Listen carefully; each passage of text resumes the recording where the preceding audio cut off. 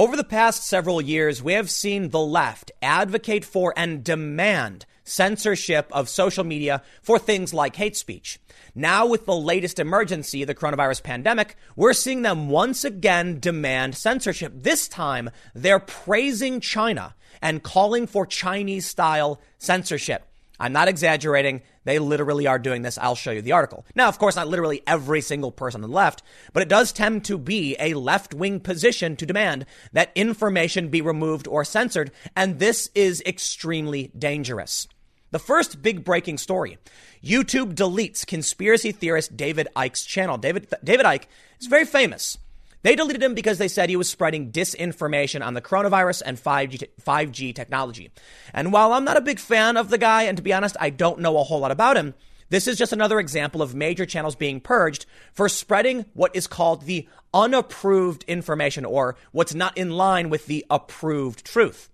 Just about a week ago, YouTube deleted a video that went viral with 5 million plus views of two emergency room doctors saying, based on their data, the lockdowns are dangerous and essentially we need to reopen things. Many people on the left argued that this was poor moderation on YouTube's part. The video should never have been allowed in the first place and must be deleted, which is strange because ER doctors are experts and journalists aren't. These journalists and people on the left are not advocating for sound information. They're advocating for a top-down authority to control what we are allowed to know. In an article for The Atlantic, they wrote, "Internet speech will never go back to normal," saying China was largely correct and the U.S. was wrong in the debate over freedom versus control over the global network. They're actually saying that China, a country that locks up dissidents and puts them in re-education camps and disappears people, was the right way to do things.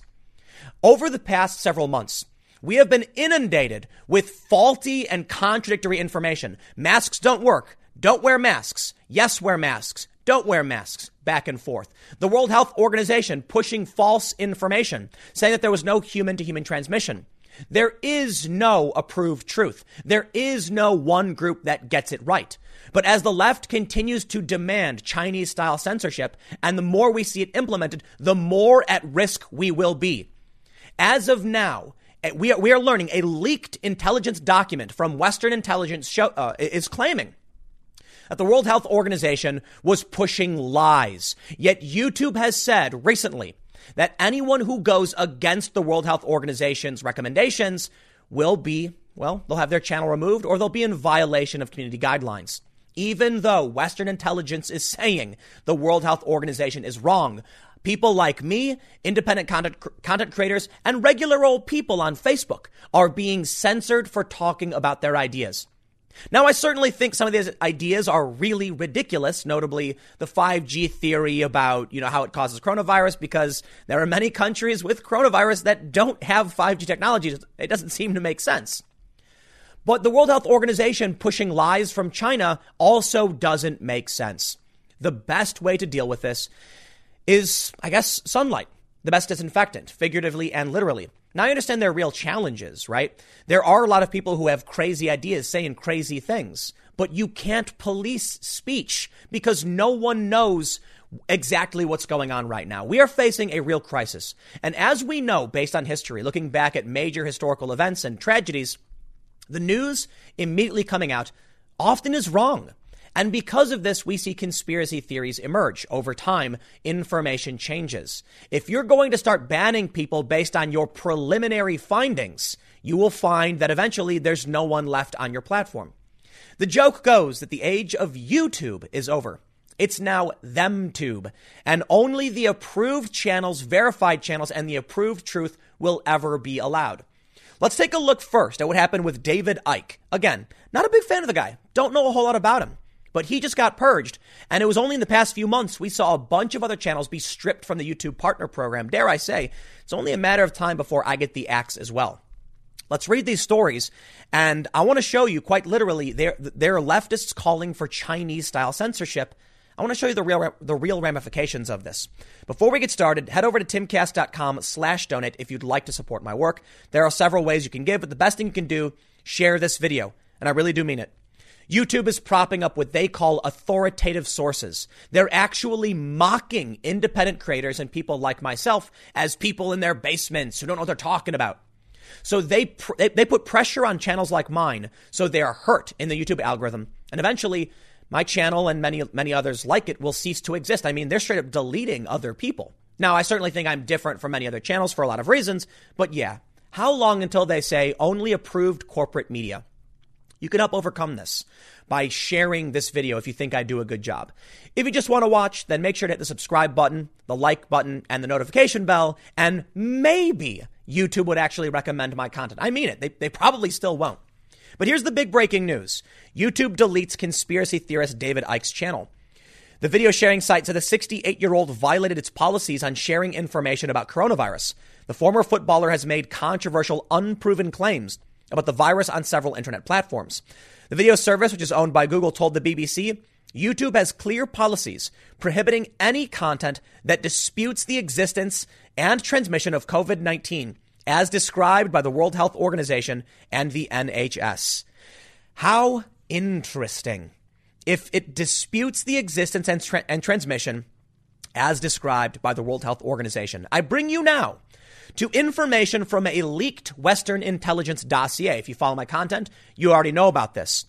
The file, similarly unsparing about the World Health Organization, stating that it towed the Chinese line about human-to-human transmission, despite the fact that officials in Taiwan raised concerns as early as December 31st, as did experts in Hong Kong on January 4th.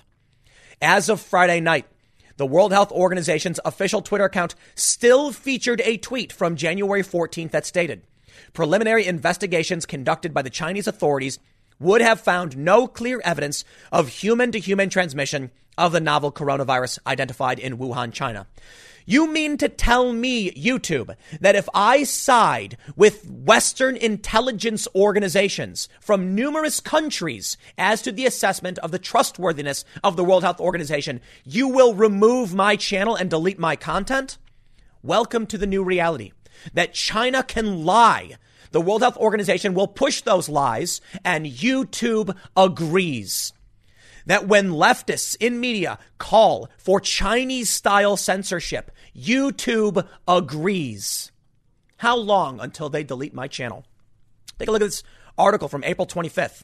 Internet speech will never go back to normal. In the debate over freedom versus control of the global network, China was largely correct and the U.S. was wrong. They say COVID-19 has emboldened American tech platforms to emerge from their defensive crouch before the pandemic. They were targets of public outrage over life under their dominion. Today, the platforms are proudly collaborating with one another and following government guidance to censor harmful information related to the coronavirus. The World Health Organization is not the U.S. government. They receive funding from us, but no, they're not following the government guidance. They say, and they're using their prodigious data collection capacities in coordination with federal and state governments to improve contact tracing, quarantine enforcement, and other health measures. As Facebook's Mark Zuckerberg recently boasted, the world has faced pandemics before, but this time we have a new superpower, the ability to gather and share data for good. The other big thing that's been happening is that Facebook has been removing calls for protest because they violate government orders on social distancing, even though the Constitution, the law of this land, prohibits the government from infringing our right to peaceably assemble, speak, or worship. These governments that are enforcing these orders are in violation of the U.S. Constitution. They are not allowed to do these things or to tell someone they can't protest. And in fact, the Attorney General Bill Barr has said the Constitution is not suspended. So what gives Facebook the right to start purging people who are acting lawfully when Facebook then comes out and says, oh, no, they're acting unlawfully? Well, it's because Facebook is a private platform. These same leftists who have argued that hate speech is the justification for censorship have now shifted the argument and said it's personal safety. It seems no matter what happens, these people will always be in favor of suspending your civil rights. I'm not talking about private platforms right now. Oh, I get it. I think people should be allowed to speak freely on social media. And we've got some interesting court cases coming up. We'll see how things play out. I'm talking about the right to peaceably assemble. right? We're looking at here at private companies like YouTube and Facebook, which of course dominate media, which control what we can say, what we can see, and now what we can say. They called it YouTube because it's the dominant platform where we share videos. Well, now because it's a private company, they'll suspend anybody. But what about the protests themselves? Who gives these governors the right to shut down the First Amendment? No one. They can't. We have a constitution. These private companies are using this as an excuse. But as I mentioned, there were 2 doctors who had their videos removed. I bring it now to the other question of expertise, the World Health Organization, who was wrong. And now we see journalists calling for this Chinese-style censorship, and then this from Vice. A video of California doctors stoking conspiracies should never have gone viral. YouTube deleted a video of Dr. Erickson and Masihi after getting torched by the media, which is only making things worse. Who's the expert on medical health? A doctor or the media? Why would YouTube take the advice of the media and not 2 emergency room doctors who actually have degrees and are licensed to practice medicine? Perhaps it's because of an ideological reason and also a marketing reason. YouTube bends the knee to the media because they don't want to lose advertisers. So when the media comes out and says, we need more Chinese-style censorship, YouTube goes, you got it, buddy. Whatever you say so you don't insult me. And then we'll put you on the front page and prop you up. So let me show you something. Let me ask you a question. Internet speech will never go back to normal. China was largely correct. Is that what you think, Jack Goldsmith and Andrew Keenwoods? Let me show you what China was doing. From CNN, May 1st, Chinese journalist jailed for 15 years for vilifying the Communist Party and government. Is that what you think they got right? Vice wrote a story, interestingly enough, about a journalist who was talking about what was really happening with the coronavirus, who was disappeared for about a month and then came back singing the praises of the government. Bent the knee, lying, and causing us harm. It's the craziest thing to me. People are dying right now. And these journalists are actually arguing for disinformation. They're arguing in favor of known liars. Perhaps it's because what they really want is authoritarianism. Now, listen, YouTube has been purging these channels. And when I made the joke about YouTube being now ThemTube, I know it's a joke, but it's actually true. I mean, there will come a time when my channel will be completely purged. YouTube is not trying to be a platform for anyone to speak up. I mean, look at it this way. When was the last time you saw a viral video from YouTube? This is a point I saw on Twitter. I can't remember who said it, so forgive me for not giving you credit. But they mentioned videos are going viral on TikTok, a Chinese platform. In fact, TikTok didn't want to censor people who were engaging in hate speech. They wanted to censor the people who are the targets of it because they wanted to maintain more users. It's a complete inversion of what's actually happening here in the U.S. But now we see this story from Newsbusters. YouTube top official mocks content creators in their basement. That's right.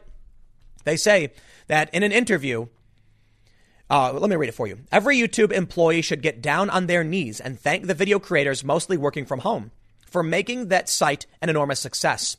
Over the years, instead, the attitude emanating from YouTube recently has been one of denigration and mockery of those same creators in favor of promoting mainstream media channels, despite the fact that YouTube has grown primarily because viewers wanted an alternative to the mainstream media output. The latest example of a YouTube official sneering the very creators who brought them to the table of success comes in the form of YouTube Chief Product Officer Neil Mohan mocking the people who made his big salary possible as espousing their opinions in their basement. Now, I'm not gonna pretend like this guy is trying to insult people directly. He's trying to make a point about what he deems to be credible and what is not credible. And so he says people making things in their basement are not authoritative. Therefore, they will prop up who everyone knows and can respect. Yet CNN recently ran a fake segment where Chris Cuomo pretended to emerge from quarantine. It's just not true. According to his story, he was in his own backyard, but no, he admitted it. He got into a confrontation with some guy riding his bike 30 minutes from his house. That's who the authoritative source is? I'm sorry, that's a lie. Why would YouTube then prop them up? because YouTube is scared of the media power. Over the past several years, we have seen an emergence of several adpocalypses, as they're called. For those that aren't familiar, this was when mainstream media outlets smeared YouTube, causing major advertisers, like Coke and Pepsi. I don't know if them specifically, but just an example. It caused major advertisers to pull out, and YouTube was at risk of losing a ton of money. YouTube then decided they will just prop up the media because they can make money off that too. While YouTube does compete with CNN, they figured, why? Well, if you can't beat them, join them. Put CNN on the front page. We get the views regardless, and then CNN makes us look good, and we can sell ads for more money. Some channels get benefits. My channel certainly has more privilege and more benefits because I tend to be a milquetoast, kind of individual. I'm not coming out with crazy conspiracy theories or anything like that. So I actually get a lot of benefits, but I am an advocate for free speech. And I am deeply concerned that when you start censoring smaller channels, you eventually hide the truth and you end up pushing Chinese communist propaganda for ideological reasons. Take a look at this story from Reason, how China corrupted the World Health Organization's response to COVID-19. We also see that David Icke, being banned from YouTube, was also banned from Facebook. I bring this up just to say that it actually is more than just YouTube. Over at The Hill, we have Jonathan Turley, who is a constitutional scholar, writing The Dangerous Liberal Ideas for Censorship in the United States. This one I highlight specifically to show you it's not conservatives that are calling for overt censorship. In fact, conservatives are calling for a relaxing of speech, and they have. It was a year ago. I went on the Joe Rogan podcast with Jack Dorsey and Vijaya Gadde talking about how they were wrong to censor ideas. Yet for some reason, the left consistently finds an excuse to try and suppress information. I don't know why. It's not about hate speech. It's not about COVID. I think it's more about power. They want to be able to control the conversation so they can win elections and maintain power and shape things the way they want. Amid this pandemic, we heard from Rep. Clyburn telling Nancy Pelosi, the Democrat, that now is our chance to shape things in our vision. That seems to be the goal. Does it mean every single person on the left? No, it just means enough of them are willing to enact they're willing to act maliciously to get what they want. In the article from Jonathan Turley, he brings up the doctors that were removed. Let me just read a little bit right here. He says, YouTube let me back up. Many of us in the free speech community have warned of the growing insatiable appetite for censoring in the West. We have been losing the fight, and free speech opportunities are now capitalizing on free speech opponents are now capitalizing on the opportunity presented by the pandemic. Representative Adam Schiff sent a message to the heads of Google, Twitter, and YouTube demanding censorship of anything deemed misinformation and false information. YouTube did just that by removing 2 videos of California doctors who called for the easing of state lockdown orders. The doctors argue that the coronavirus is not as dangerous as suggested and that some deaths associated with the disease are actually not accurate. There is certainly ample reason to contest their views, but instead, YouTube banned the videos to keep others from reaching their own conclusions. Facebook will not only remove posts it considers misinformation about the coronavirus, but will issue warnings to those who like such postings. Facebook said that it wants to protect people from dangerous remedies and false data. Ironically, the World Health Organization praised Sweden for its rejection of the very restrictions criticized by the 2 doctors. The group declared that Sweden is a model country despite its rejection of lockdown measures being protested in the United States.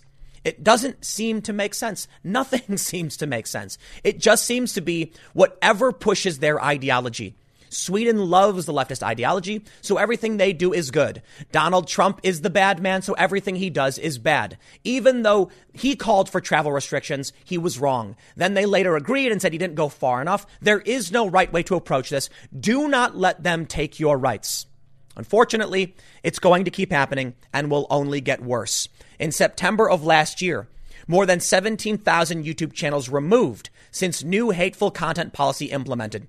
Now they're implementing misinformation policies, and they're starting to purge more and more channels for pushing misinformation. Yes, it will only be a matter of time until my channel is completely removed because I've been calling Democrats liars. And I mean it. The media and the Democrats are in alignment. Adam Schiff banned the misinformation, he says. Yet what? They trust the World Health Organization, who has been lying? Even mainstream outlets and Western intelligence have been calling them out. But I want to show you a couple things as I wrap this up on the back end. We have this story from Vox. Minutes after pledging not to lie, the new White House press secretary lied a whole bunch. Kayleigh McEnany's first press briefing got off to a promising start. It lasted all of 15 minutes, by Aaron Rupar of Vox. I'm highlighting this to show you the partisan nature of what truth and misinformation really is. Because I will tell you this, in fact, Aaron Rupar of Vox is lying in his story. It's funny. He's lying about the press secretary lying. What he's really doing is giving you his opinion and trying to pass it off as fact. This is why it's so dangerous to remove information and censor people, because it will come back to haunt you when you do this. But these people like the idea of a government authority controlling what they're allowed to think, so I guess they'll get what they want. Kayleigh McEnany, sorry, that's her name, McEnany, I believe I'm pronouncing that right, said she wouldn't lie. Well, of course, he then lies by tweeting this. Quote, the salacious, awful, and verifiably false allegations that were made against Justice Kavanaugh. McEnany just lied, breaking the promise she made not to just minutes ago. The allegations against Kavanaugh were not verifiably false. Aaron is lying. They were verifiably false. In fact, several of the allegations were recanted. McEnany didn't say literally every allegation. She said the salacious, awful, and verifiably false allegations that were made. She could be specifically referring to a few that were verifiably false and were later determined to have been false. The accusers recanted. One guy claimed Kavanaugh was on his boat, later came out and said, never met the guy. It wasn't true. Aaron Rupar is falsely framing this to lie in order to claim she's lying. Now, I'm not going to say that Vox should be taken down. He should be allowed to say these things, even if he's lying. If it's slander or defamation, you could come after him with a lawsuit. But it's his opinion. The only problem, Vox did not label the story as opinion. Now, here's where we go from here. Because of these verifiably false stories, like this opinion piece from Aaron Rupar, because people are having their videos deleted, and because we're being told to trust the World Health Organization, when the media said masks don't work, then masks do work, then masks don't work, but they do work for medical professionals. Now you need to go buy a mask. Now you have to wear a mask by state mandate. No one knows what to think when the media keeps doing this. So you know what? There's no way for me to actually figure out what I'm supposed to do. YouTube says you got to make sure you're not spreading this information. But the information has changed so much. I have no idea what information is legit and what isn't. So eventually they'll just delete me. I'm sure if you go back to one of my past videos where I said, hey, look, masks aren't as effective. You shouldn't use them. They're going to say Tim was lying and spreading this information, even though that's the information they told me to say. You see the game they're playing? They're putting me in a position where no matter what I do, I will eventually get deleted unless I go back and delete every other video. And I'll tell you the results of this. An interesting Twitter thread from journalist Jake Hanrahan I found fascinating. He said, something I'm noticing about the 5G coronavirus conspiracy theories is that quite a few of my mates from back home in the Midlands are taking them seriously. These are not stupid people. Our schools were awful and were technically poorly educated, but they're not stupid. The problem I'm seeing is that they don't trust traditional media or find it so boring they don't engage in it. They don't trust it because it rarely represents them. And when it does, it paints a fairy tale image of what the working class is, or it demonizes them when that elitist fairy tale is scuppered by the reality. So they're either seeing a pathetic, Loach-esque homage to their way of life or are being called stupid and bigoted. There's rarely any in between. They turn to alternative media when they're not busy working for low wages, which is sadly often full of S and takes any guest statement at face value. Independent media is also very much indulging in alarmist attention baiting, as traditional media does. I don't know what the answer is at all, but the reasons for people turning to conspiracy BS are not all because they're so stupid. In fact, that attitude just reinforces their faith in conspiracy outlets. No one wants to be laughed at. Despite all the showboating to the contrary, the media has a huge snobbery issue. Things like this really expose it. My point is, don't immediately write someone off as a bigot or a moron because they're currently indulging in moronic conspiracy theories. There's sadly a deep-rooted reason for this. Try to engage with them if they're your friend. I've found pointing out that it's insane to think every country on earth with 5G, many of them enemies to each other, would keep this secret. Obviously, one country would break ranks and use it to hurt the others. This has helped a bit. I know it's really effing dumb to believe 5G conspiracy theories, but not everyone who's doing so does it from a place of malice or total stupidity. The ultimate point, and the best point he makes, in my opinion, is that as YouTube starts purging channels that people trust, whether they're right or wrong, and propping up confirmed false information from the World Health Organization, you will lose trust in every institution. And that will make things worse. YouTube didn't have it wasn't the worst idea. What YouTube initially did. When you would make a video about a controversial theory or something, they would put a link to some Wikipedia or article underneath you. Now, that was propping up mainstream media. But hey, the best disinfectant is sunlight, right? So I don't completely oppose that. I think it's a silly idea, fine, whatever. But if you want to fight bad information with more information, so be it. I always tell people not to just watch my channel, watch other channels as well. But YouTube has taken it one step further. In response to calls from the left and the media for Chinese-style censorship, they are obliging and just taking down anyone they deem to run contrary to the official, confusing, and contradictory statements of the World Health Organization. Notably, 2 doctors who had their channels removed. Now, I don't know if those doctors are right or wrong. All I know is they're doctors and I'm not. But of course, it doesn't matter. Because media professionals apparently are the experts and YouTube will bend the knee. So I'll just start counting down until my channel gets deleted. But until then, stick around if you want more content. I'll have more videos coming up at youtube.com/TimCastNews at 6 p.m. Thanks for hanging out and listening to this rant, and I will see you all in the next segment. Protests have erupted in at least 10 different states. People are coming out and demanding an end to this lockdown. They are demanding the economy be reopened. We are seeing the data from numerous studies showing that the mortality rate is much, much lower. Our projections were off.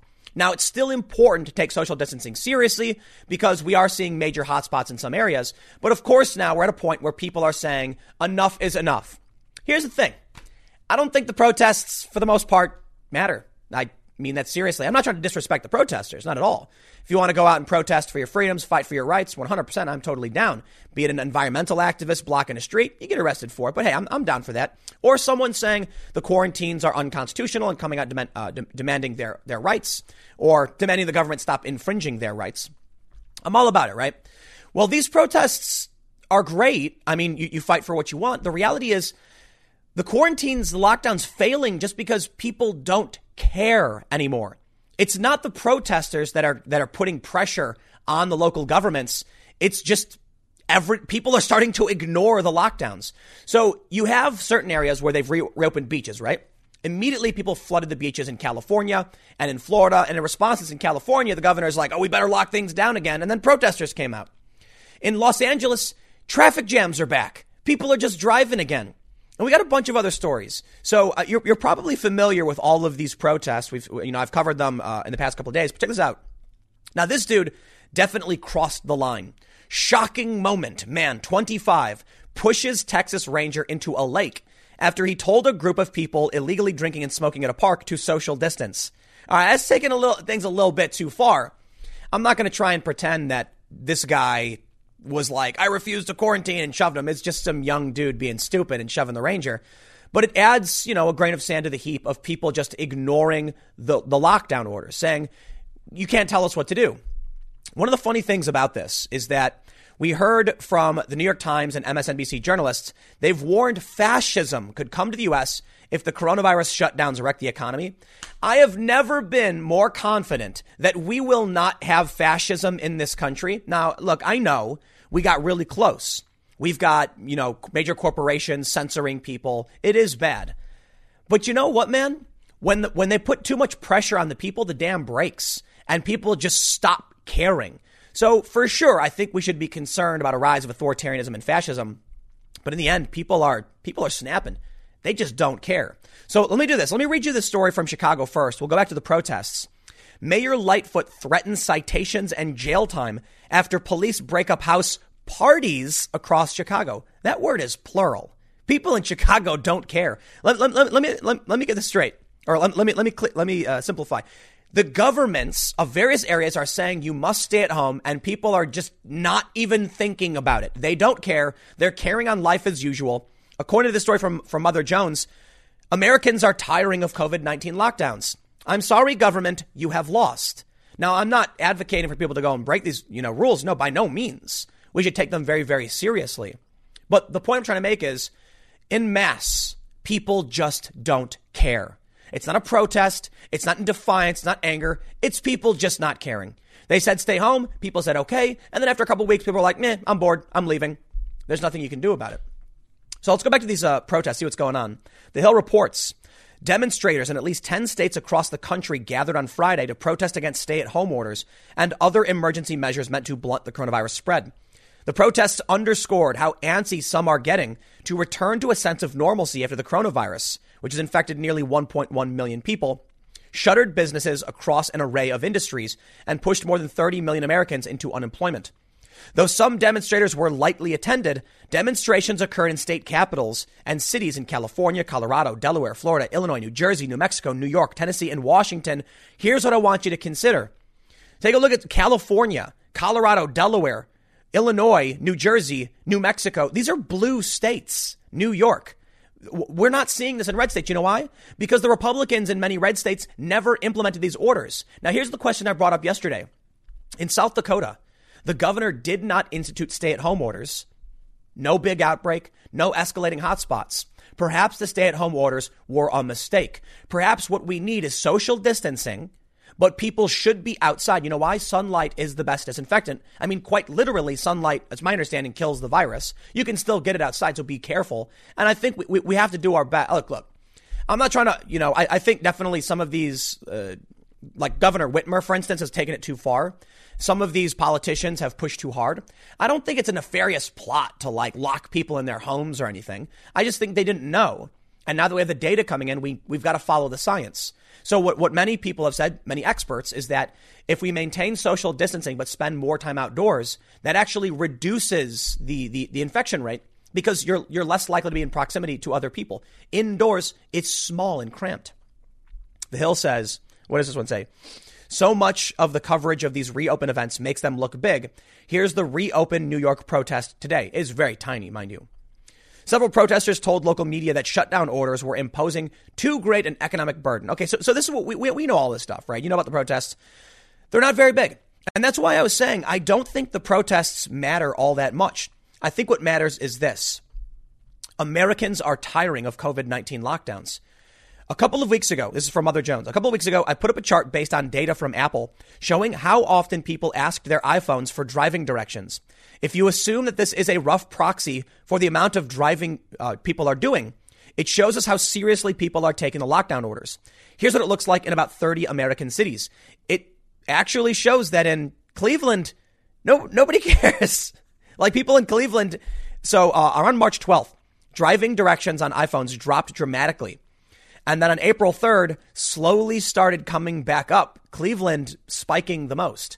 Yeah, it's because, look, protests or not, the government just doesn't have the ability to lock us down. Now, you can threaten people. You can come up to people and yell at them. And what's going to happen? This dude's going to push you in a lake. That's what's happening.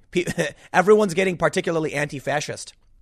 As you can see, driving plunged considerably starting around March 12th, which makes sense. It hit bottom toward the end of the month and stayed there for a few days. But during the first week of April, it started to creep up again. It's gone up about 40% since then. The reason I checked on this is because I got some takeout for lunch on Friday. I noticed the streets and parking lots seemed fairly busy. Not pre-coronavirus busy, but certainly busier than a couple of weeks ago. And so they are. Here's another piece of evidence. SafeGraph Shelter-in-Place Index. The chart shows the change in the number of people who are staying at home for each county. There's a baseline number, and the bars show how much that's changed. Overall, it peaked around April 12th, when nearly 20% more people were staying home than usual. But ever since then, it's been dropping. Now, many of you may know I recently drove across the entire country in a van and back in 11 days. Took 4 days there, 4 days back. I was working on the way there, and I was stopping to do the Joe Rogan podcast. I drove for a few reasons, minimizing contact, right? The van is fully self-sustaining. It's got solar power. It runs on its own juice. It's got a shower. It's got a bathroom in it. And so it was I don't want to fly because of the risk to myself and others. You know, we've got to take it seriously, I guess. And so I was like, you know what? We'll drive. It's safer. It's more reliable. And the only contact we make really is when we pump gas, because for the most part, we didn't stop anywhere. But here's what we noticed. On the way there were very strict rules in many of the gas stations saying you have to wear masks or you can't come in. To me, that was interesting. On the way back, much of these rules were gone. We took the exact same route. Now, there's one difference. One of the towns we drove past was completely locked down to all visitors. I believe that was Laguna, New Mexico. And then recently, Gallup, New Mexico also locked down. But we drove from Philadelphia to Los Angeles. And on the way there, every place we'd stop, it would be like, you can't come in without a mask. You can't come without a mask. Maintain social distancing. On the way back, just a week later, people weren't wearing masks anymore. The signs on the doors were taken down. Nobody was paying attention to social distancing. Nobody cared. And that was interesting. I tweeted about it. I'm like, it seems like in just a week's time, it's not that it's like all of a sudden overnight people stopped caring. It's just gradually people are caring less and less. I think the reason is you can't prove it to them. There's nothing you're going to say that's going to make them feel like they're being threatened, because there's nothing happening around them. You can go on TV, you can go on the news, you can scream, you can ban YouTubers, but in the end, people are going to do what they think makes the most sense. Unless you and you can't pass laws blocking people from going outside, so it's just not going to work. Let's read a little bit more of this story, because, here's the hard data. Check this out. He says, I feel like I'm hardly one to talk since lockdown orders barely affect me at all. Still, these two charts suggest that Americans were able to comply with lockdowns for only about a month before they started to take them less and less seriously. Europeans mostly seem to have done better, even though their lockdowns were more severe. And our willingness to sacrifice for only a month speaks poorly for both our political system and our innate stores of self-discipline. Now, a mere few weeks after weariness started to set in, we have this. Armed protesters demonstrate against COVID-19 lockdown at Michigan Capitol. I will argue the inverse. It doesn't show that we have poor self-discipline. It shows that we are a freedom-loving people. Think about how go back in time to the European colonial era. And you had people who were living in these big cities in Europe and didn't mind abiding by the rules and the laws. You then had pioneers and people willing to risk their lives trying to travel, 3,000 miles across the ocean, many of whom died, to come to wilderness because they wanted freedom. They wanted to practice their own religion. They wanted opportunities. They wanted to stake out on their own. Now think about how that culture develops. In Europe, you have a bunch of people who say, I'll just do what I'm supposed to do. And the people who say, you can't tell me what to do. I'm going to go find my own way. Developed a new country, the United States. So our roots, whether we realize it or not, grew. The country grew from this mentality of I'm going to do what I want to do. Hence the Constitution, the guarantees our life, liberty, the pursuit of happiness. And Europe is very different. So it's no surprise to me when you think about that Europe is much more socialized and the U.S. is much more individual or individualized, whatever. We're not so much. We're a community. We have rules, we have laws, we have social customs and all that stuff. But we're much more about our individual liberties. We respect the individual much more than, or we're more focused on the individual. So I wouldn't consider that a bad thing. I just say it's different. There are benefits to being heavily communal, like people will just lock down and do what the government says. That can help you in times of an emergency. It also makes you susceptible to a failed state because communism, authoritarianism, fascism, these things do not work. They work in the short period until people snap and start ignoring you. Now think about what happens when you have a freedom-loving country. People just go out and do their thing and no one can do anything about it. Sure, you can threaten people, you can ticket people. Well, some dude's going to push you in a lake. In these other countries where they enforce these harsh lockdowns, people are scared to go out.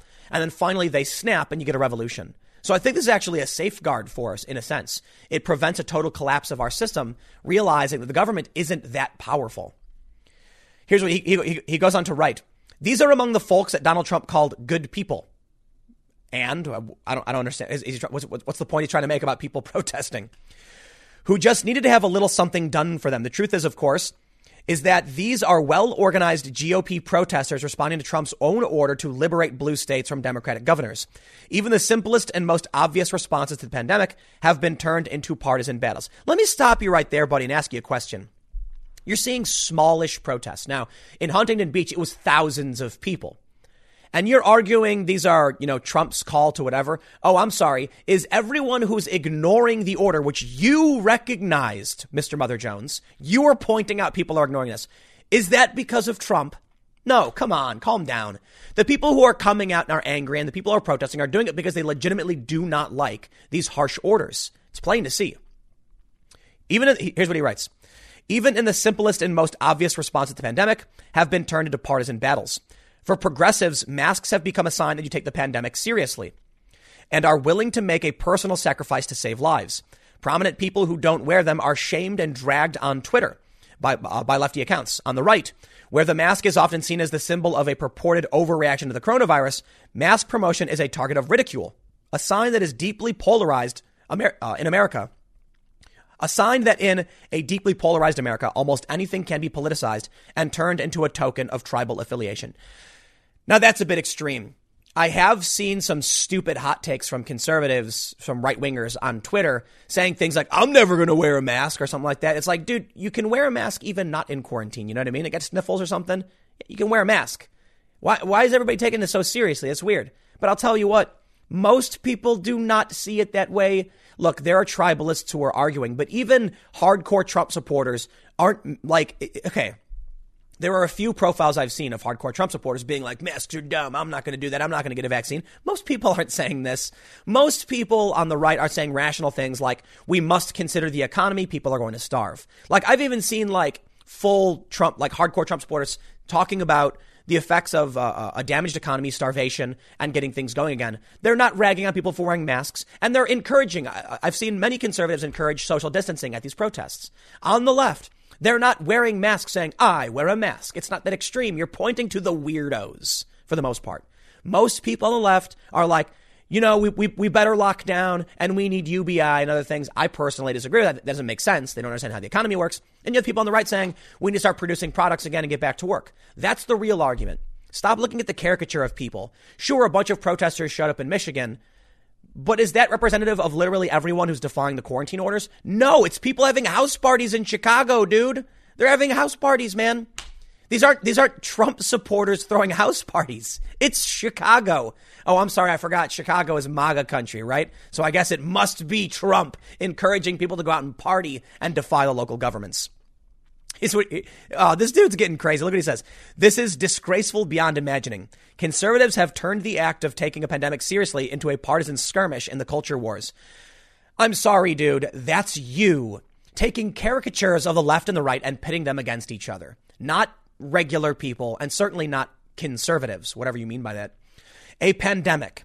And because of this, people are driving more. They're leaving their houses more, and they're refusing to wear masks. How can this be happening? Are you kidding me? This dude's actually arguing that conservatives are the reason that people are defying the lockdown orders. That's right. Everyone's favorite MAGA country, Chicago, has seen an eruption of house parties because Donald Trump said, liberate Michigan. And all of the Trump-loving Chicagoans were like, here, Trump, we're going to go party. That is insane. That is not what's happening. This dude who pushed the guy into the lake, look at he's all smiling ahead. He got arrested. He is not. I mean, maybe he's a Trump supporter. I don't know. These look like people who actually just don't care about politics all that much. You know what the problem is, Mother Jones? It's you. You're the one turning this into a culture war battle. For sure, there are weird culture war people on social media saying weird culture war things and making fun of people from the South. This is the weirdest thing, all right? I see a lot of these posts from lefties that seem to think that conservatives are all from the Deep South. I guess it's an old caricature of conservatives being rednecks or something. There was that one where she was like, your nana and peepaw are going to get sick. And it's like, where do you think these people live? Like most of Oregon is conservative. I'm pretty sure people who live in Oregon don't have southern twangs and talk about nana and peepaw. So you're talking about a few states. And the funny thing is the Deep South is actually one of the densest minority population centers in the country. So who are you talking about? These people watched a cartoon to get their facts and then think like John Oliver is reality. Let me tell you something, Mother Jones, man. Conservatives did not convince people to go have a party at the lake or to go surfing or to have house parties or to drive to the gas station to pick up a bag of nachos. That's just because people are not caring anymore. Here's what's really fascinating. How he starts the article and how he ends it. Americans are tiring of COVID-19 lockdowns. I agree, Mr. Drum. That's the writer, Mr. Drum. I agree. People are tiring of it. And so they're just going out and doing their things. But to end the article by arguing because of conservatives, they are, what is this? What he says, because of this, people are driving more. No, you know what, man? I'll tell you what. I'll tell you where this ends up. Bill Barr signals DOJ support for lockdown protesters. There's not a whole lot of them. It's in the thousands. You know, look, again, no disrespect, more power to you. Go do your thing. But let me tell you, the federal government agrees. You have a constitutional right to protest. Bill Barr is saying the Constitution is not suspended. You can't just start locking things down. Sorry, it don't work that way. When police in Raleigh said protesting was not an essential function or whatever, I have never wanted to protest more in my life. Of course I didn't, because of people don't.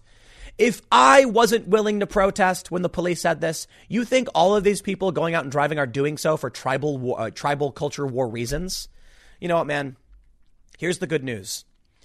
What we're seeing is that even with the harshest of threats, jail time and fines, the American people just do not think you can stop them, or they're willing to shove you into the lake. They're going to do what they want to do. Man, America's pretty great, isn't it? Look, I think we have to abide by the social distancing rules. I think we should do our best to isolate at home for the time being. The data is coming out suggesting we can start lightening things up and relaxing these quarantines. And that's been happening. I'm not an outlier in this position. They've been slowly releasing these things. Many states have already have never even locked them down in the first place. But we're getting there. We're getting there. So look, do not shove people into a lake. Don't have house parties. But it doesn't matter what I think or say. OK, I can tell you I think it's chill, do your best. The real issue isn't about house parties or partying at the lake. It's about getting the country back working again, because we don't want people to lose their lives. This is a UN warning that people will starve. So we need to take that seriously and get back to work and start opening things up again. It doesn't mean we should go out and just be defiant and be like, I'm going to party, because that's not really helping either. But it doesn't matter what I think. The point is, people can do it anyway. The government can't stop them. We're not China, I guess, but I'll leave it there. Stick around. Next segment's coming up at 1 p.m. on this channel, and I will see you all then. A Democrat in New Hampshire has been forced to resign after saying one of the stupidest things I have ever possibly seen in reference to Tara Reade's allegations against Joe Biden. This one is not going to be family friendly. I am warning you now. Typically, they're fairly family friendly, but we got some adult language. The reason why this, now you've been warned, mind you, New Hampshire Democrat resigns after bizarre suggestion that Reade's assault claim would have required her cooperation.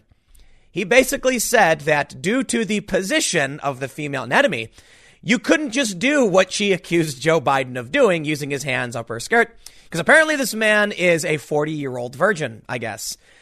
No, he's wrong, and it was shockingly offensive, and he was forced to resign. And I want to read the story, but I also want to bring up a few other points. One, we have some issues with media that I'll lightly touch on. Apparently, the Associated Press knew about these accusations to a certain degree and then actually deleted the interview because they claim they couldn't corroborate Tara Reade's accusations, even though many people have already very easily corroborated much of her story.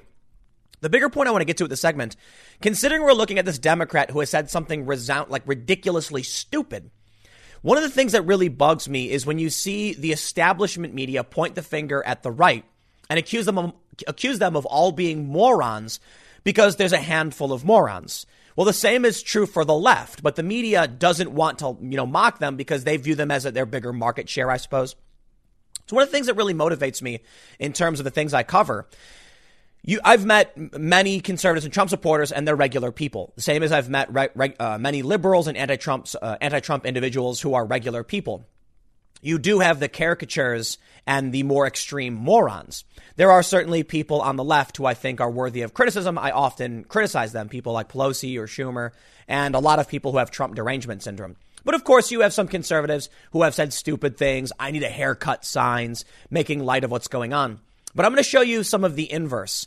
We can look at how they view or how, we can highlight this one Democrat and be like, wow, these people are idiots. We can point out it's one stupid guy. But what this guy proves with his resignation is that when the media frames all of these protesters out demanding an end to the lockdown as like morons, they're stupid people, and they mock and berate and insult them, they're focusing on like one or two people or a small handful of people. Now, I know a lot of people on the left have said, you're saying the same thing about Antifa. Yes, the difference is when you have 300 people marching around in a city, burning things and flipping cars over and stuff, you're probably going to want to talk about those stupid people. But when it comes to, one Democrat saying something really dumb or one Republican holding a dumb sign, for the most part, I don't really care. But in this case, we have a guy actually resigning. So let's start and read this story. Fox News reports New Hampshire State Rep Richard Comey of Manchester has resigned amid backlash over his apparent suggestion that Tara Reade was looking for attention and would have had to have cooperated with former Vice President Joe Biden's attempt to assault her if her allegation was true. Now, I'm going to read some adult language for you, but for those that just aren't familiar, this is the woman who has accused Joe Biden of assaulting her back in 1993. Here's the quote. Judged by the position of the female vagina, it will not be easy for anyone to just put their finger into the vagina unless there is some cooperation from the female herself. That is why I believe Tara Reade's allegation is false. She is looking for attention, he said on Friday. Sarah Gonzalez on Twitter said, New Hampshire Democratic Rep Richard Comey says a man can only penetrate a woman with cooperation from the woman. Wow! The Dems are really bad at this. I think it's fair to say they actually are really bad at this. Now, I know I just ragged on the fact that both sides have their morons, but take a look at what happened with Kavanaugh. Look, the bias is clear. You will see in the media highlighting, like Jon Stewart's even done this, and I thought the Daily Show was fantastic under Jon Stewart. They'll highlight a bunch of Republicans from the past saying really stupid things about women's anatomy as justification for pro-choice arguments. Well, you certainly have the same people on your side. Stop pretending like you're special or smarter. Shortly after that tweet, New Hampshire House Speaker Steve Shurtleff called for Comey's resignation. Quote, I am appalled by Representative Comey's comments. They were dismissive and hurtful to survivors of assault across the Granite State and across the country. The comments are not fitting for the New Hampshire House of Representatives, and immediately upon learning of them, I have called him and asked Representative Comey to resign his seat. In a letter sent Saturday to Shurtleff, Comey said he was resigning because of the tweet. Wow. Quote, I also want to offer my sincere apologies to anybody whose feelings may have been hurt by the tweets. I am and will continue to be a supporter of victims of assault and domestic and sexual assault, Comey said in his letter, which was shared with the Associated Press by a member of the Speaker's office. The tweets were very poorly worded and do not reflect who I am and what I stand for. I ask for the forgiveness of all who have been victims of assault of any kind. Now, they also highlight here over at Fox News photos of this man with Joe Biden. I don't care. I don't know why that's relevant. Of course, he's a Democrat. Of course, he took photos with Biden. What else is new? They mention a Facebook account that appeared to belong to Comey showed pictures of him with Biden and his wife. It also included a post about the Democratic Party's unity in backing Biden for the 2020 presidential nomination. Comey is a former refugee from Nigeria who settled in the U.S. in 1999 and was first elected to the state house in 2008. Since the tweet, which Shurtleff and other Democrats saw, Comey has made his Twitter feed protected, meaning only those who followed him before the controversy can see his tweets. Anyone else must be approved. And they go on to mention that there is a much broader conversation around what's going on. I want to highlight this story here. We have an update in the Tara Reade allegation as we move on to the criticisms of the press. 2 more people back parts of Tara Reade's claims against Joe Biden. How difficult was it for people to realize that she has, well, actual corroborating evidence? I'm not saying I believe her necessarily. Here's the way I try to explain it. You could let's say you got into a fight with someone, you shoved somebody, and then you filed a police report saying that they got into a fight with you. And then 20 years later, you claim that they actually had, sexually assaulted you. And you're like, aha, I told people about the attack. I filed a police report. It's like you can change the story later. And one of the challenges with Tara Reade's accusations is that even she has said, I believe she said something to this effect, that she didn't mention assault in the initial report. She chickened out, or that's what the AP is claiming. she's claiming that's false, but I think what she's saying is false is that she never reported the harassment, which she did. My general understanding is that the initial story from her was that Biden was harassing her, groping her and sniffing her and things like that. But that the instance where he shoved his hand up her skirt, that's a new claim. So I'm not saying I believe or disbelieve her, but I'm just telling you extraordinary claims require extraordinary evidence. But in reference to other accusations, things like Brett Kavanaugh, we now have multiple corroborations, individuals corroborating her story. I'll put it that way. Here's where it gets interesting. According to Breitbart, I mean, it's not even according to Breitbart. I know this is true. I can pull up the story for you. The Associated Press admits not reporting and deleting Tara Reade interview from 2019 detailing charges against Joe Biden. Yep. They just linked to the story. I mean, you can pull the story up and the AP straight up says they interviewed her and they didn't report it because they couldn't corroborate it. I don't buy it. Couldn't or wouldn't. How easy has it been for all of these outlets to corroborate the story that corroborate her accusations? Again, corroboration is not confirmation. Breitbart says, they show a quote. The AP declined to publish details of the 2019 interviews at the time because reporters were unable to corroborate her allegations and aspects of her story contradicted other reporting, the report said. The AP report claims that in the 2019 interview, some of which the media outlet said it deleted in keeping with the reporter's standard practice for disposing of old interviews, does not specifically cite assault, but merely that Reade was uncomfortable with some of Biden's attentions, including that Biden rubbed her shoulders and neck and played with her hair. That definitely sounds like Biden.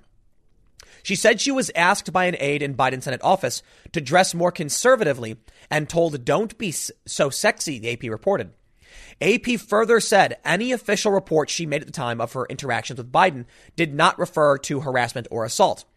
After the AP tweeted that headline for its Saturday reports, Reade responded with her own tweet, "This is false." AP reported on its interviews with Reade Monday. The AP reported that Reade told the media outlet she didn't have a copy of the report and added that Biden, in his first public comment on the allegations on Friday, does not remember any complaint against him. The AP reviewed notes of its 2019 interviews with Reade after she came forward in March with allegations of assault against Biden. But reporters discovered an additional transcript and notes from those interviews on Friday. The report went on. A recording of one of the interviews was deleted before Reade emerged in 2020 with new allegations against Biden, in keeping with the reporter's standard practices for disposing old interviews. A portion of that interview was also recorded on video, but not the part in which she spoke of having chickened out on telling all the details of her interactions with Biden. That's actually more corroboration. Many people have said, why is her story changed? Well, I mean, it's typical in cases of survivors. They're scared. I mean, look, this is the argument put forward by the left. It's not a standard for which I would apply. I think you need standard due process, and Joe Biden deserves to have, real due process. I do not like 30-year-old allegations because the court of public opinion is substantially worse than actual court, and Joe Biden may be innocent. I'll tell you what, though. Brett Kavanaugh was a Boy Scout, and I mean that figuratively. Like, the dude was your typical run-of-the-mill. They vetted the guy. They've also vetted Joe Biden, and times have changed. Some have argued, why is it that this allegation came out against Brett Kavanaugh 30 years later? Why did this allegation come out against Joe Biden 30 years later? Well, I mean, it's the Me Too movement. Like, for real, people who are victims of assault often don't want to come out because they're scared. Now we're seeing the scale tilted much more dramatically on the other side, and people are starting to come out. So that's a good explanation for why Tara Reade or Christine Blasey Ford wouldn't have come out against either of them. But here's the thing. The Brett Kavanaugh allegation had no corroborating witnesses. She didn't know where she was. She didn't know how she got there. None of her friends recalled even believing none of her friends even recalled her knowing Brett Kavanaugh. In fact, her good friend said, "I don't remember this happening," and I didn't even know she knew the guy.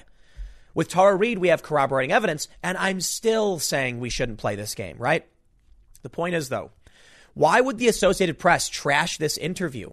They couldn't corroborate it. Why did Business Insider just contact a neighbor and boom, there you go, corroboration? Why didn't they talk to anyone about this?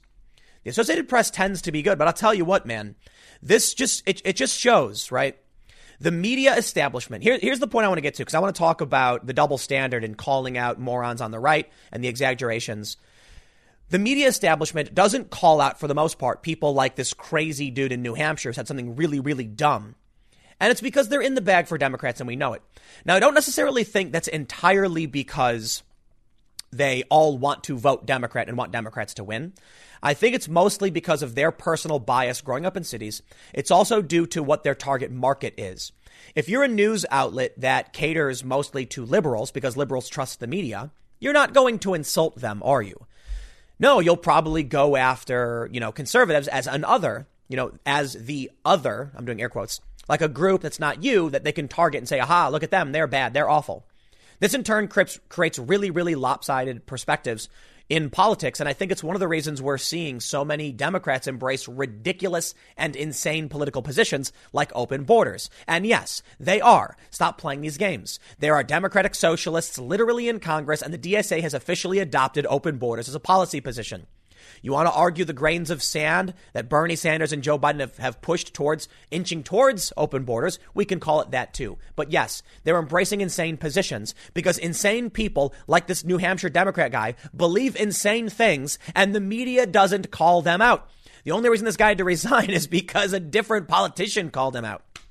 Well, many people in media have called him out, but yes, it's conservative media for the most part. Why? Well, conservatives are going to go after Democrats in much the same way. The way I see it, though, is that the cultural establishment is Democratic because, I believe, of big urban centers. And then you end up with Democratic politicians embracing this and they chase themselves further and further to the left. I do find it absolutely fascinating that media would actually have disregarded the story considering what was going on with Kavanaugh not that much, earlier. It was 2018. I will show you this, though. Eric Swalwell's response is actually fairly okay. I'm highlighting this because I want to make sure it's clear. I've covered this. I mean, the Democrats are reeling from the backlash, the backfiring of the Me Too movement. They embrace this, and that's really hurting them. You've seen Chris Hayes. People call for him to be fired. You are seeing Democrats have no choice now but to come out and say, okay, yeah, we do have to really, take this seriously, as much as they don't want to. But Eric Swalwell did lighten up, right? He initially said of Brett Kavanaugh that, women should be believed. Now he's saying Tara Reade should be heard. But, he's not going as far as to say he doesn't believe her, much like this other lunatic in New Hampshire. He says we should believe this woman, and we should also look for other facts that they exist. Of course, the vice president has a story to tell as well, and other people around the incident, people who have worked in the office at the time, should be interviewed. And I'm going to leave it to that. It's a little weak. But we're seeing here the foundation cracking. They have no choice. I want to show you something that I find really, really funny as an example of how the media establishment, big social tech giants and everything are, well, they're essentially manipulating for the reasons I just said. I think they're trying to make money, and it creates this echo chamber environment. Take a look at this very poorly thought out comic straw man argument. This is the top post on the political humor subreddit. This subreddit is not about political humor. It's just anti-Trump propaganda. It's people making jokes that aren't legitimate. Case in point, in the first panel, it says 2016, and it's a guy wearing a MAGA hat. It says, what you liberal snowflakes don't get is that life is hard and doesn't care about your precious feelings. The next panel says 2020. The man is now unhinged looking, firing a gun. And he says, if I can't get my hair done by a professional, I'm not even going to read what that says. I'm not going to have that quote out of context on me. But he threatens violence against politicians. I'll put it that way. With a Q shirt on. These are clearly not the same people. And the people in 2016 who are arguing about facts not caring about your feelings are literally arguing the same thing today. This comic is fake. Right? Clearly, it's a straw man argument. I get it, though. It's someone making a joke and they're exaggerating. If you want to make a joke, that's fine. But a lot of people see this and some of the comments are saying things like 100% accurate. People really view this as reality. They think someone's making an actual point instead of just making a caricature of what's actually going on. The reason why I highlight this is when you look at the dude from New Hampshire saying something as ridiculous as the position of the female anatomy, Joe Biden wouldn't have been able to do it. The dude clearly, I guess, 40-year-old virgin or something, I'm assuming. But people think these things. They think these really dumb things. Certainly, there are people who think really dumb things on the right as well. But I want to show you the contradiction. On this subreddit, right, I'm highlighting this to show you Reddit as an institution has been banning major conservative forums and suppressing them, notably r/the Donald, which has now moved to the Donald.win. It's a different website. There's a lot of people who claim that they were getting away with all these things. And it's like, dude, listen. This political, one of the things that Donald was accused of was that there was a big graphic of Donald Trump, and it was like, you got to click it. And they said that that was blocking it, making it hard for people to navigate and report things. Political humor does the same thing with a big George Soros. It's like a huge graphic of George Soros. You have to subscribe to get it to disappear. But let me show you this. While they're simultaneously arguing that the protesters are stupid for wanting things to be opened, arguing that they just want their hair done, which is just not the case. They also have this. Hail Hydra trolling the Reopen Oregon Now rally. Here they are showing a guy at the rally breaking social distancing and the lockdown to join a protest, making its numbers larger, but he's holding a sign making fun of them. That's okay. That's funny. You see the double standard? Listen, if you're arguing we shouldn't be we should be taking lockdown seriously, why are you going to point out this troll and be like, haha, that's so funny, he's making fun of them? He's breaking lockdown too. And as far as anyone's concerned, he's just another person in this protest because he's an idiot. Because the people on the subreddit are just as dumb as the other guy who doesn't understand anatomy. It's not literally everyone. The problem is institutional bias. That's the real problem. Can we have an honest discussion about Joe Biden and Brett Kavanaugh? Yeah, probably not. But I'll tell you what. Typically, you will find, and I think this is my opinion, that conservative media is more likely to be accurate. And I mean legitimate conservative media, not fringe clickbait conspiracy websites. I'm talking about legitimate websites that are conservative, like, DC Examiner, or I'm not going to get into it. Daily Caller, for instance. The reason is that moderates and Republicans and moderates and conservatives read the same sources, a little bit of the left, a little bit of the right. And so you end up with conservatives reading the mainstream media, seeing the mistakes, and then writing about what's wrong with it. But moderates are reading these too. Democrats only read the mainstream media, which is why you'll end up seeing people on the left believing these fake things, as though the Trump supporters only want to have their hair cut. There's a journalist who tweeted, if you're one of these people who thinks we should reopen the economy, just unfollow me now. I can't deal with that level of stupid, blah, blah, blah. It's this like arrogant ego of I'm so much smarter than you. When the media won't call out people like this Comey guy, because it would offend the delicate sensibilities of their audience, you end up with people really believing they're the smart ones and they're always right. Conservatives are not always right. Conservative media is not always right, but conservative media is often fact-checking mainstream sources and calling them out for their BS. I would argue that original reporting, maybe this is the reason. Conservatives don't do a lot of original reporting relative to liberal sources, and that could be the reason why they make so many mistakes and have to be corrected all the time. Conservative sites tend to be more column-based and opinion-based. But the more trusted news sources tend to do more reporting, and thus they probably tend to make a lot more mistakes. But now you're seeing a total breakdown because even CNN is admitting they're doing full rage bait. So I don't want to get too much into it. Let me just wrap up by saying this. The point I'm trying to make with all these segments is that look at it this way. The Associated Press knew Tara Reade was making accusations, didn't corroborate her story, and then didn't report it. And thus, for over a year, people on the left did not hear that Joe Biden had been accused of these things, and they could have corroborated the story. The AP could have easily started doing some digging, and they did not. We couldn't corroborate it. We got rid of it. Because of that bias, it's clear bias, considering people have easily corroborated her story, people on the left end up with this false view of what's really happening. And they just end up believing the fake news. It must be true, I guess. But it's clearly biased, clearly being omitted. Fox News writes about this guy. He's forced to resign. You got to recognize, man, nobody's perfect. Everybody basically does the same things. I'll wrap it up there. Stick around. Next segment's coming up at 4 p.m. at youtube.com/Timcast. It is my main channel, and I will see you all then. I hope in the future, when you open up a dictionary, or by then scroll to the dictionary website, upon searching for the word hypocrisy, it says, see also Democratic Party. Because with the Tara Reade allegations, we are sure seeing that these people really, really don't care about assault or survivors or whatever it is they claimed they cared about. This may be one of the, I don't know what the right word is to describe this, shockingly hilarious, hypocritical, or just downright terrifying. This tweet from this woman saying basically, yeah, you know what? We know that Joe Biden's a creepy abuser, but I'm going to vote for him anyway. And boy, we've seen some really, really nasty tweets. Some people who have gone absolutely insane that I used to know, saying things like, even though I believe Joe Biden did it and I was a victim myself, I would still vote for him 1,000 times. Dude, Joe Biden does this. We know he does this, right? Take a look at this tweet. So this woman named Lisa Bloom says, I believe you, Tara Reade. You have people who remember you told them about this decades ago. We know he is handsy. You're not asking for money. You've obviously struggled mightily with this. I still have to fight Trump, so I will still support Joe, but I believe you and I'm sorry. Think about that for 2 seconds. The orange man is so bad. I will absolutely vote for a man who I think assaulted this woman. All right. I get it. Their argument is Trump has assaulted women too. But you want to talk about a lesser of two evils arguments. Wow. This one takes the cake. Look, I get it. When someone says, you know, Donald Trump is pretty bad, but man, that Hillary was so much worse. You got to vote for Trump. Otherwise Hillary gets in. It's like, oh, that I understand, right? We're not really talking about someone being evil.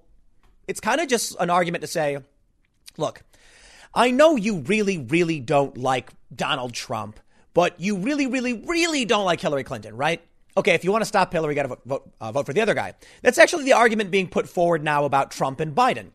It's not really about Biden being evil. It's about the fact that he's not there, that he can't actually do the job.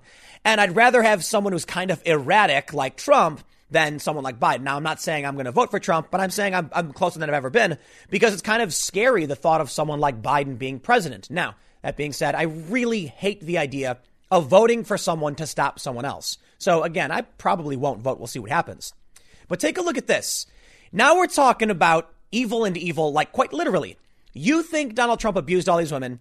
You believe that Joe Biden abused this woman. And you're like, I'm going to vote for this rapist over the other one. Dude, just don't vote. What is wrong with these people? All right, but there's more. I'm not done. This guy went nuts. This guy, Kenny, he's got a tweet. It's getting a little bit of traction. It's not very big or anything, but I thought this was a good example of more of the hypocrisy. He says, I'm over mourning Micah, MSNBC. Y'all are playing with black people's lives with this, I believe Tara Reade this BS. All right. And that's because Tara Reade, the accuser of Biden, went, I'm sorry. It's because Joe Biden went on MSNBC and got pressed by Morning Joe's Micah Brzezinski. This dude in the video, curses at Tara Reade, a woman who should be believed, who's saying she's a victim. This dude calls her, he cusses at her, he calls her slurs. I can't say them on YouTube, I'll get in trouble. But you want to talk about pure hypocrisy. You've got people saying, I refuse to believe you, you lying B word. And you've got a woman saying, you know what? I'm just going to go ahead and believe you and not care. Yeah, well, of course, there's more. Check this one out. Biden delegate candidate wants FBI to investigate the journalists who broke the Tara Reade story.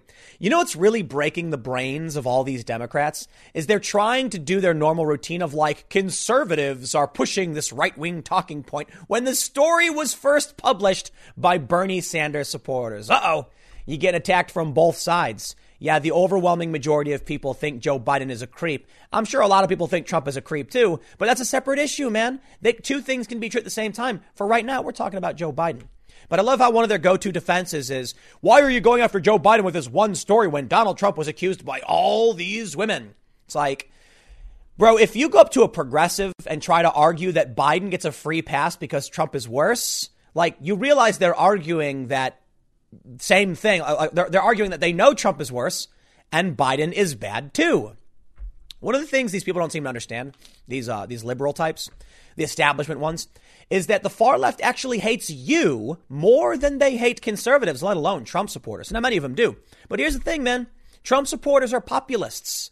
They actually agreed with some of Bernie Sanders' proposals. So left-wing populists and progressives are more likely to align with Trump on key issues like anti-establishment issues. Now, obviously not policy issues. Obviously, many of these people have Trump derangement syndrome. But there are a lot of people who will absolutely agree with, there have been many progressives, notably like The Intercept, Glenn Greenwald. They don't like Trump, but they call out the establishment press as being liars. And that's the point I'm saying. It's elite versus populist, right?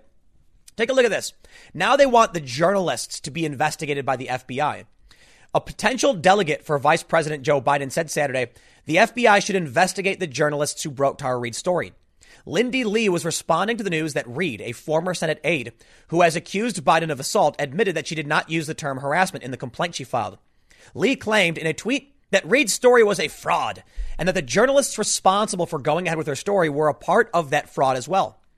Now that Tara Reade's story has completely imploded, it hasn't, I hope the FBI investigates Nathan J. Robinson, Katie Halper, Ryan Grimm for their role in this fraud. Wow, that is bold. I'm not surprised. The establishment Democrats are in line with other media outlets wanting Chinese-style censorship. So, of course, they'd want to arrest journalists for saying naughty things about the party. Remember, did you watch the main segment I did earlier? If you didn't, go check it out. In it, I show you an article from The Atlantic where they're like, China was right on internet censorship. And then I showed this article from CNN where it's like journalist gets 15 years in prison for bad-mouthing, for vilifying the Communist Party. Look at who these people are. A Biden delegate saying, how dare you besmirch the name of my party? You should be investigated. I hope the FBI investigates. Tara, or whatever your actual name is, you have gravely harmed real Me Too survivors. Hashtag I believe Biden. I believe Joe.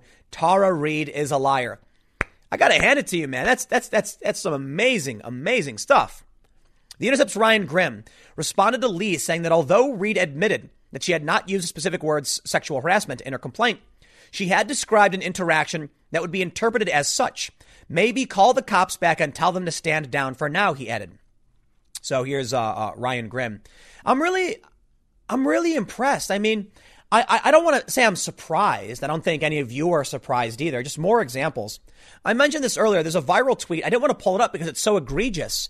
It's a woman saying that she was actually raped by a guy in the 90s, a politician, and she would vote for him over Trump. Think about that level of Trump derangement syndrome. That you'd literally be like, the dude who tortured me, I would vote for 100 times before I would vote for Donald Trump because he's orange.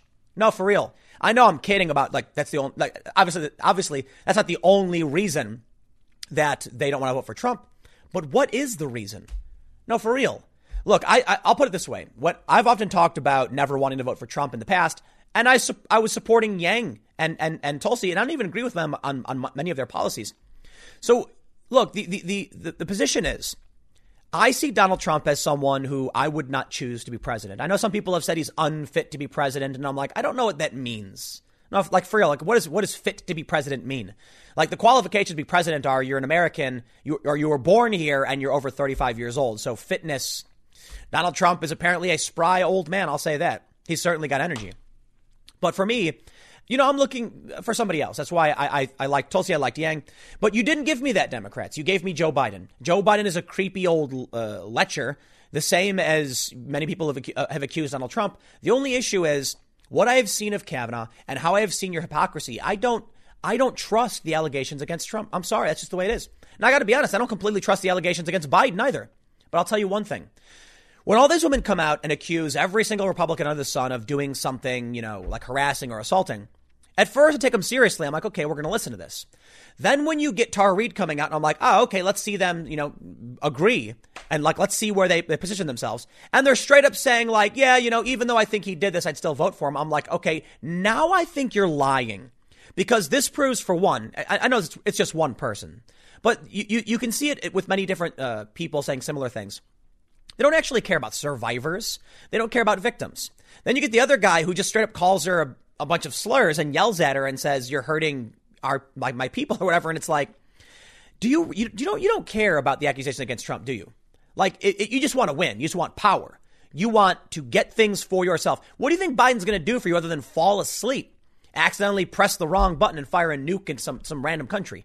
Joe Biden is not fit to be president. Now that I understand, right? When I talk about fitness, it's like you got Donald Trump who says silly and stupid things all the time, and people call him out for it.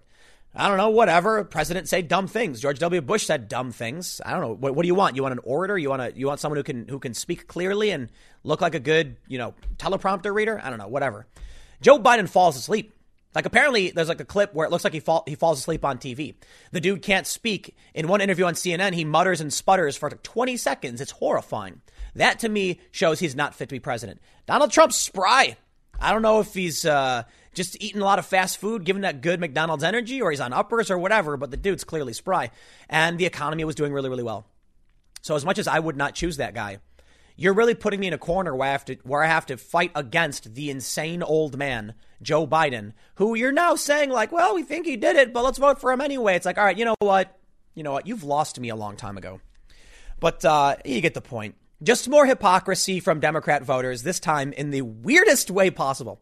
I'll leave it there. Stick around. Next segment's coming up in a few minutes. All right. At this point, considering the culture war and the weird shifts of what makes someone left or right, Bill Maher is clearly on the right. Now, I'm not saying he's a conservative, but some people have referred to the right as traditional and classical liberals, conservatives, right-wingers, people who advocate for free speech, libertarians, and the left are the communists, socialists, establishment, elite Democrat types. And Bill Maher, though he does have a severe case of Trump derangement syndrome, he's got to be on the right now, right? Like, he's advocated for free speech. He's called out social justice, outrage mobs. And just last week, he actually pushed back on Nancy Pelosi, saying that she was writing funny money checks and the purse must be empty.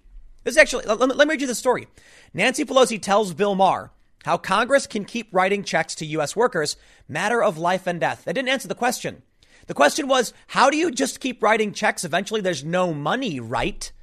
Man, Bill Maher, talking about free speech. He called out China. He said it. Calling it the Wuhan virus is what you should be doing. He goes after woke outrage culture. The only thing not putting him on the right is that he doesn't like Donald Trump. But even that technically doesn't matter. I mean, he's got Trump derangement syndrome. But there are people like Eric Weinstein, for instance. He doesn't like Trump either. And he's considered to be on the right. I'm not saying he's conservative or right wing. I'm saying in the culture war, whatever that means, there you go. Bill Maher is clearly on whatever side sort of we're on, I guess. I don't know. Look, I'll tell you what. I don't think liberal, conservative, left and right really mean anything anymore. It's just tribal team politics. Policy-wise, as most of you know, I lean slightly to the left, as do, there are many other, like the Weinstein brothers themselves are more progressive, but they oppose the authoritarianism. So I don't know what any of this means. All I know is that if I keep agreeing with Bill Maher, all right, Bill Maher, you're on our side. Drop the Trump derangement syndrome. You can hate the guy because Trump's got problems, but he's not that bad. Like, to call for a recession. Chill out, bro. Well, guess what, Bill? You got your recession, you got your panic, and now you're upset that they're desperately writing checks to save, to bail everybody out. Maybe the recession wasn't such a good idea now, was it? But anyway, I'm not trying to drag Bill Maher. I actually like the guy. Check out this story from Newsweek. They say HBO host Bill Maher on Friday evening pressed House Speaker Nancy Pelosi how Congress can keep writing checks topping over $2 trillion to U.S. workers and businesses, to which the top House Democrat replied, it's a matter of life and death. That's great, and that doesn't answer the question. Bill Maher and Pelosi discussed Congress's latest coronavirus pandemic stimulus legislation aimed at giving small businesses incentive to keep their employees on the payroll until social distancing measures are pulled back. Maher questioned how the U.S. federal government, which was already trillions of dollars in debt before COVID-19, can continue writing, quote, funny money checks in order to prop up the U.S. economy. Pelosi pushed back, questioning where Maher and so-called fiscal conservatives were when President Donald Trump and Republicans passed his 2017 tax cut for wealthiest 1% of Americans. What does that have to do with you cranking out funny money checks? Nothing. Tax cuts, fine. I get it. The deficit can go up because we can't pay back our bills. Maybe we shouldn't have been spending that money in the first place. Look, I know that in my household, if my debt is going higher than my income, perhaps it's time to stop spending money instead of just piling it on. And then when someone says they're going to stop contributing to the house fund and I got to pay these bills, well, it's like maybe you shouldn't have spent money you didn't have in the first place. But I'm not even opposed to the funny money checks. To be honest, I understand. I actually kind of agree with Nancy Pelosi. You see, the checks aren't pulling existing money out of our bank accounts. We're inflating the money supply in a desperate bid to keep the wheels moving. And it's a temporary measure that will eventually blow up in our faces. But what's the alternative? We let everything collapse? The alternative now to that is to reopen things. We probably should. So interestingly, the Washington Examiner, which is a more conservative paper, calls Bill Maher offers lone voice of fiscal sanity. And that's what I'm saying, man. She referred to Bill Maher as a fiscal, she's like, you and fiscal conservatives. Whoa. Lumping Bill Maher with the conservatives praising Bill Maher. What world have we entered? This timeline certainly is crazy. Well, let's read what the Washington Examiner has to say. But before we do, I'm going to do something I don't normally do and give a shout out to a sponsor, Virtual Shield. In the description below, you will see a link to hidewithtim.com, and this will get you access to a VPN, a virtual private network service. It is a simple layer of security for your internet browsing. The way I describe it, we all, none of us expect anyone to break into our homes for the most part, but we do put locks on our windows and doors. They're not perfect guarantees that no one can break in, but you take the bare minimum effort to make sure no one does. Right now, everybody's working from home, or if you're able to, and a lot of people are at home. So it's more important than ever to consider your security if you're using bank accounts or private emails and stuff. A virtual private network service can provide that base layer of security. In the description below, you will see hidewithtim.com. Check it out. They got 50% off. I want to give a serious shout out to Virtual Shield. I rarely do sponsor spots, but they were my first sponsor. They've stuck around this whole way through the past several years, really helping me out, especially in times like these where everyone's, ad rates are going down. So I'm really grateful to have a sponsor, and I hope you consider it. If you're looking for a VPN, hidewithtim.com. But let's go back to the story and see what the conservatives have to say about their fiscally conservative friend Bill Maher, I guess. Liberal political commentator Bill Maher, you see they call him a liberal, has made a name for himself as a critic of conservatism. But the potty-mouthed comedian recently emerged as an unlikely critic of the trillion-dollar federal bailouts passed in the wake of the novel coronavirus pandemic. In a recent interview with House Speaker Pelosi, the HBO television host wondered how the federal government could keep printing money to bail out corporations and mailing checks. He says, I know Congress controls the purse strings. I can't imagine there's much left in the purse. Pelosi said, I know we can bail out certain he said this. I know we can bail out certain sectors, as we have done in the past. I don't know how you can just keep indefinitely writing checks. They go on to say, the Congressional Budget Office recently updated the deficit forecast. The numbers are not pretty. The CBO is projecting a $3.7 trillion deficit, nearly double the record $1.9 trillion deficit in 2009 following the last financial crisis. By the end of this fiscal year, the CBO projects the percentage of federal debt held by the public will exceed 100% of gross domestic product. Have you bought your gold in Bitcoin yet? I'm half kidding, by the way. I'm half kidding. That's frighteningly close to the GDP to debt ratio Greece had in 2008 before its economic meltdown. These numbers should scare taxpayers. Can the United States correct its course? Of course, but evidence suggests it won't. First, as economist Anthony Davies and political scientist James Harrigan have argued, it's unlikely the U.S. will ever return to pre-coronavirus spending levels. Based on recent history, it's likely the multi-trillion-dollar deficits will be the new normal, and the Federal Reserve will emerge as the lender of last resort. Second, the federal bailouts aren't over. On April 24th, President Trump signed another relief bill. This one, a $484 billion package for small businesses and hospitals after the original $2 trillion was deemed insufficient. Now state and local leaders are calling for their own bailouts. It's no surprise. Even before the COVID struck, many state and local governments were fiscal calamities. State pensions collectively faced a $1.3 trillion funding gap before the market collapsed in February, according to data from the Pew Research Center. Some states, such as Illinois, were careening towards insolvency well before the coronavirus struck. And that's why many people have said, don't bail out these states. All you're going to do is disrupt the U.S. economy more because these states were already in desperate positions from spending poorly and not managing their budgets properly. They go on to say, the problem is that the Federal Reserve, the lender of last resort, is already carrying a balance sheet that's projected to hit $10 trillion early next year. There's little indication that the Federal Reserve has the ability or the inclination to shrink its balance sheet, and the central bank's actions are not without consequences. Basic economics shows that expanding the money supply faster than actual outputs is a recipe for inflation. That's likely where we're heading, analysts point out.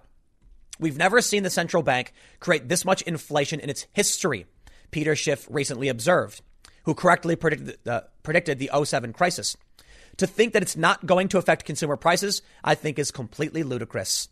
These basic economic realities have long been pointed out by crusty economists and financial gurus like Schiff, but in light of the recent spending orgy, even political commentators like Maher are finally starting to ask the right questions. So is it that Bill Maher is a conservative? No, I think everyone has their limit. And while Bill Maher isn't the furthest left individual on the left, or whatever you want to call it, he's certainly reached his limit. At a certain point, even if you want Green New Deals and Medicare for all and college for everybody and free tuition or whatever, you're going to be like, wait a minute. maybe we've printed too much money and now we're going to spiral out of control. Fiscal conservatives obviously have called this out for a very, very long time. But if we're now seeing liberals like Bill Maher get really concerned about where we're heading, here's my conclusion.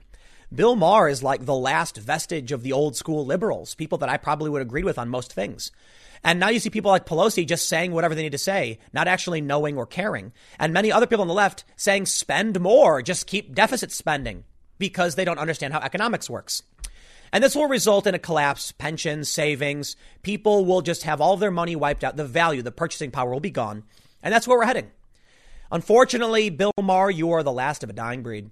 You can either join the populist anti-establishment types or just keep on your Trump derangement syndrome nonsense. But Pelosi just lumped you in with fiscal conservatives. So maybe you're fighting the wrong fight. I mean, no, I think Bill Maher's fighting the right fight. I think he's got to drop the TDS. I guess we'll see how things play out. I think the economy's in serious trouble and no one's going to do anything about it. But I'll leave it there. Stick around. Next segment's coming up in a few minutes and I will see you all shortly. Ladies and gentlemen, I am outraged. Never have I been so triggered by such a story. Look at this. Honeymooners broke quarantine to get pizza. How dare they? Such a crime cannot be tolerated by a sane, rational civilization. I demand they be arrested. Oh, they were arrested. Well, serves them right for going and getting pizza. Who would have thought in our society people would go out and get pizza? For shame, for shame. Well, in other good news, violent criminals are being released from prisons and then being arrested again for committing more violent crimes. You get the bit. I'm kidding. They're releasing serious criminal, people who have committed serious criminal offenses, people who have committed violent crimes, who are then going out and committing violent crimes again. And this is what you're doing with your time. Arresting some young people for going to get pizza. I love it. How ridiculous is our society becoming? Look, I understand. The reason why they're letting out inmates is because, I agree to an extent there's a rights issue here, but the idea is they don't want an outbreak happening in these jails. People who are trapped in these small cells and in these enclosed areas, you'll see the coronavirus spread, through the system. And it's what will cause serious health problems. I also believe there's a constitutional issue there. Do you have a right to lock someone in a box full of a disease? That I don't agree with. I think we have a responsibility to the people that we imprison. I don't like them for committing crimes. I think they're bad people, but I think we have to have a certain level of dignity and human value when we lock people up. If you are going to take the responsibility of taking someone's freedom away, I understand some would argue they lost their own freedom. They gave up their freedom when they committed crimes. The point is, look, you can exile them, put them on a boat, kick them out in the ocean, right? No, we've decided we're going to take a big place and we're going to put them in there. We are now responsible within varying degrees, for their safety. If a virus starts sweeping through, well, we have a serious problem. I'm not saying I think the answer is to release them. There's probably other things you can do. Start social distancing everybody and, taking strict measures within the prison to stop the spread. Instead, they're letting people go and they're arresting honeymooners. Check this out. California honeymooners who repeatedly broke quarantine restrictions are scoffed at Hawaii hotel manager who read them the rules they did scoff at the hotel manager. And they were arrested for going out to meet friends and eat pizza. Elon Musk recently tweeted free, liberate, or he's like freedom or something. And he said something about in a phone call, forcing people to stay in their homes is fascism. And then all these news outlets were like, no one is being forced to stay in their homes. That's not true. They are. All right, well, let's read the story and see what happened to this couple. And you already get the general idea of these other stories. Check this out. Dozens of NYC inmates back in jail after coronavirus release. Before we read the honeymoon story, though, make sure you go to youtube.com/Timcast. Because I found out recently, a lot of people don't realize I have multiple channels. So if you're a frequenter of this channel and you don't know, youtube.com/Timcast is like my original big channel. I do one video per day at 4 p.m. Subscribe if you haven't. Some people were asking me about it. Here you go. It's mostly political. You can see what I talk about. It's very much the same thing as this, slightly different. But let's read the story about the honeymooners. They say, A California couple honeymooning in Hawaii were arrested by local authorities for allegedly violating the 14-day quarantine rules. Boris Liusky, 20, and his new wife, Yulia Andrichenko, 26, of Citrus Heights, were arrested for allegedly flouting quarantine rules repeatedly while staying at a hotel in Waikiki. The couple's arrest was announced in a statement released by the Hawaii Attorney General's office titled, "From the Honeymoon Suite Cell Block." Hawaii authorities said the couple scoffed at the hotel manager, who warned them of the state's mandatory quarantine rules for visitors. Liusky, a Ukrainian national, and his wife, a naturalized American citizen who grew up in Ukraine, were first informed of the quarantine requirements by the hotel manager when they checked in just after 10 p.m. on Wednesday. They reportedly disputed the manager, saying they were told by airport screeners that they were under no such obligation to shelter in place. And therein lies the big problem. All right, let's jump over to let's talk about some more serious crimes. Dozens of NYC inmates back in jail after being released. You land. A guy at the airport says, "Nah, you don't got to worry about it." You say, "Okay." Then some hotel manager tells you you do. Why would you believe the hotel manager? And for that matter, why are you arresting people for going out to get pizza? Just ignore them or just bring them back to their hotel. It's that simple. You see somebody walking around outside, you walk up and say, "Sir, ma'am, there is a 14-day quarantine." And when they say, "Well, I refuse," you say, "Okay, come with me." And you bring them to their hotel and you leave. And then maybe they go out again. But seriously, going to arrest people over pizza? Well, this is what they're doing. They're having to rearrest real criminals. The New York Post reports dozens of inmates freed from city jails over fears they were vulnerable to the coronavirus have wasted no time plaguing the city with new crimes, the Post has learned. At least 50 of the 1,500 inmates cut loose amid fears of the spread of COVID-19 behind bars in recent weeks have already landed back in jail.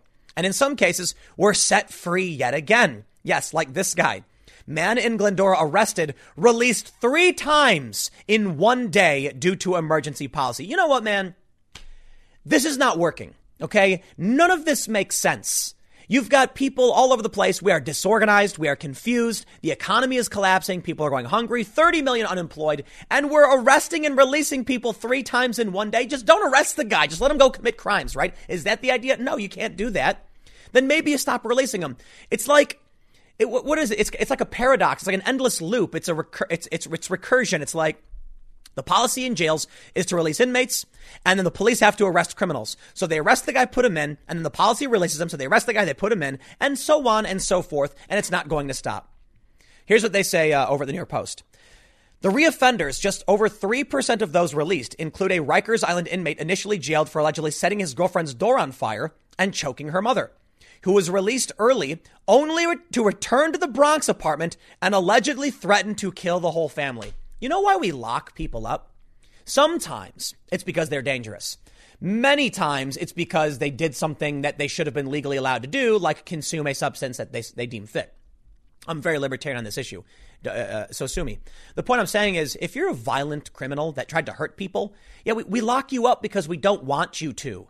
And we try to make you stop. In fact, there are many ways. There's court orders, injunctions, restraining orders to try and stop you before you go to jail. But when you set someone's door on fire and choke someone, we've deemed at this point you're probably going to hurt them. We'll lock you up. So what happens? He gets out because they're worried about the virus, and he goes and threatens the whole family. Perhaps it was not wise to release someone who already expressed the intent to kill other people.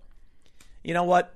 You want to save people's lives from the coronavirus. It doesn't make sense to release people who are threatening death on others, does it? You'll end up taking more lives. Another prisoner who was accused of assaulting a Department of Homeless Services officer and was later set free was arrested for punching an agency sergeant just 2 days after his release. Yet another who was serving a 60-day sentence for theft was charged with burglarizing Queens Sing Farm grocery store to the tune of more than $9,000 3 weeks after his release. It is so obvious. Oh, good job, boys. Glad to hear that you arrested those naughty Californians who wanted to get their slice of pizza. Good job. And then thank you for releasing the violent criminals and burglars who went to commit more crimes as soon as they got out. Now, look, most of the people who got released didn't commit crimes. But it does seem silly that we're releasing all these people. There's an interesting conundrum, right? If only 50 people reoffended and got arrested and 1,450 didn't, do we really want to risk the lives or the health of all of those inmates because some of them will reoffend? Actually, I think here's the problem. You let them out. You should be who's responsible for them committing the crimes? I guess they are, right? The individual. But come on. You had custody of these people. You knew they were criminals. We all agree that when someone commits a crime, they get put away or fined or something, but get punished. And the people get put away are put away for a reason. I don't agree with all of it. I think there's, innocent people end up in jail often. But if you decide to release them against the wishes of what we expect and they commit a crime, don't you bear some responsibility for the crimes they commit? In the end, we end up kind of filtering back the really bad criminals, and they put themselves in a really bad position. So I'll put it this way, man. If you were worried about getting sick in jail and then we release you and then you go commit a crime and get arrested again, well, now you can't worry about anything because you chose this. You chose to go and commit the crime. And the 1,450 people who didn't commit crimes don't want to go back to jail. Well, good on them, I guess. I'll tell you what, I am no fan of how our criminal justice system works. I don't think jails and prisons work, or at least not properly. They often harden people, and the jail sentences are way too long for many offenses. Like, you could go to jail longer for logging onto someone's computer if you don't own it than you could for, like, harming a child, if you know what I mean. A lot of this doesn't make sense. A lot of the laws are backwards. And if we really want to stop people from committing crimes, this isn't the way to do it. If someone's a violent offender, right, you lock them up because you don't want them to hurt somebody. And that, I don't know how long it takes. If someone was, consuming an illicit substance or something, it doesn't make sense to have these exorbitant and really long jail sentences, in my opinion. They need rehab. Now, if they're dealing, that's a different story. Ultimately, I just think we have kind of a system that seeks to punish instead of rehabilitate. And we need to rehabilitate. Otherwise, you'll just end up with recidivism. People get out, they're angry and desperate, and they commit crimes. I mean, you ever see the movie Ant-Man with Paul Rudd? Movie's great, by the way. The dude goes to jail for some, corporate civil disobedience. And then when he gets out, he's a felon now, so he can't get a job anywhere. So he resorts to crime again. How do we avoid this? We need real rehabilitation programs. And what we're doing right now, it ain't working. But I'll tell you what, I'll wrap it up. What they're doing right now, releasing all these criminals and arresting people for getting pizza, also is not working. So I have no idea what's going to happen, but we'll leave it there. Thanks for hanging out. Next segment will be coming up tomorrow at 10 a.m., and I will see you all then.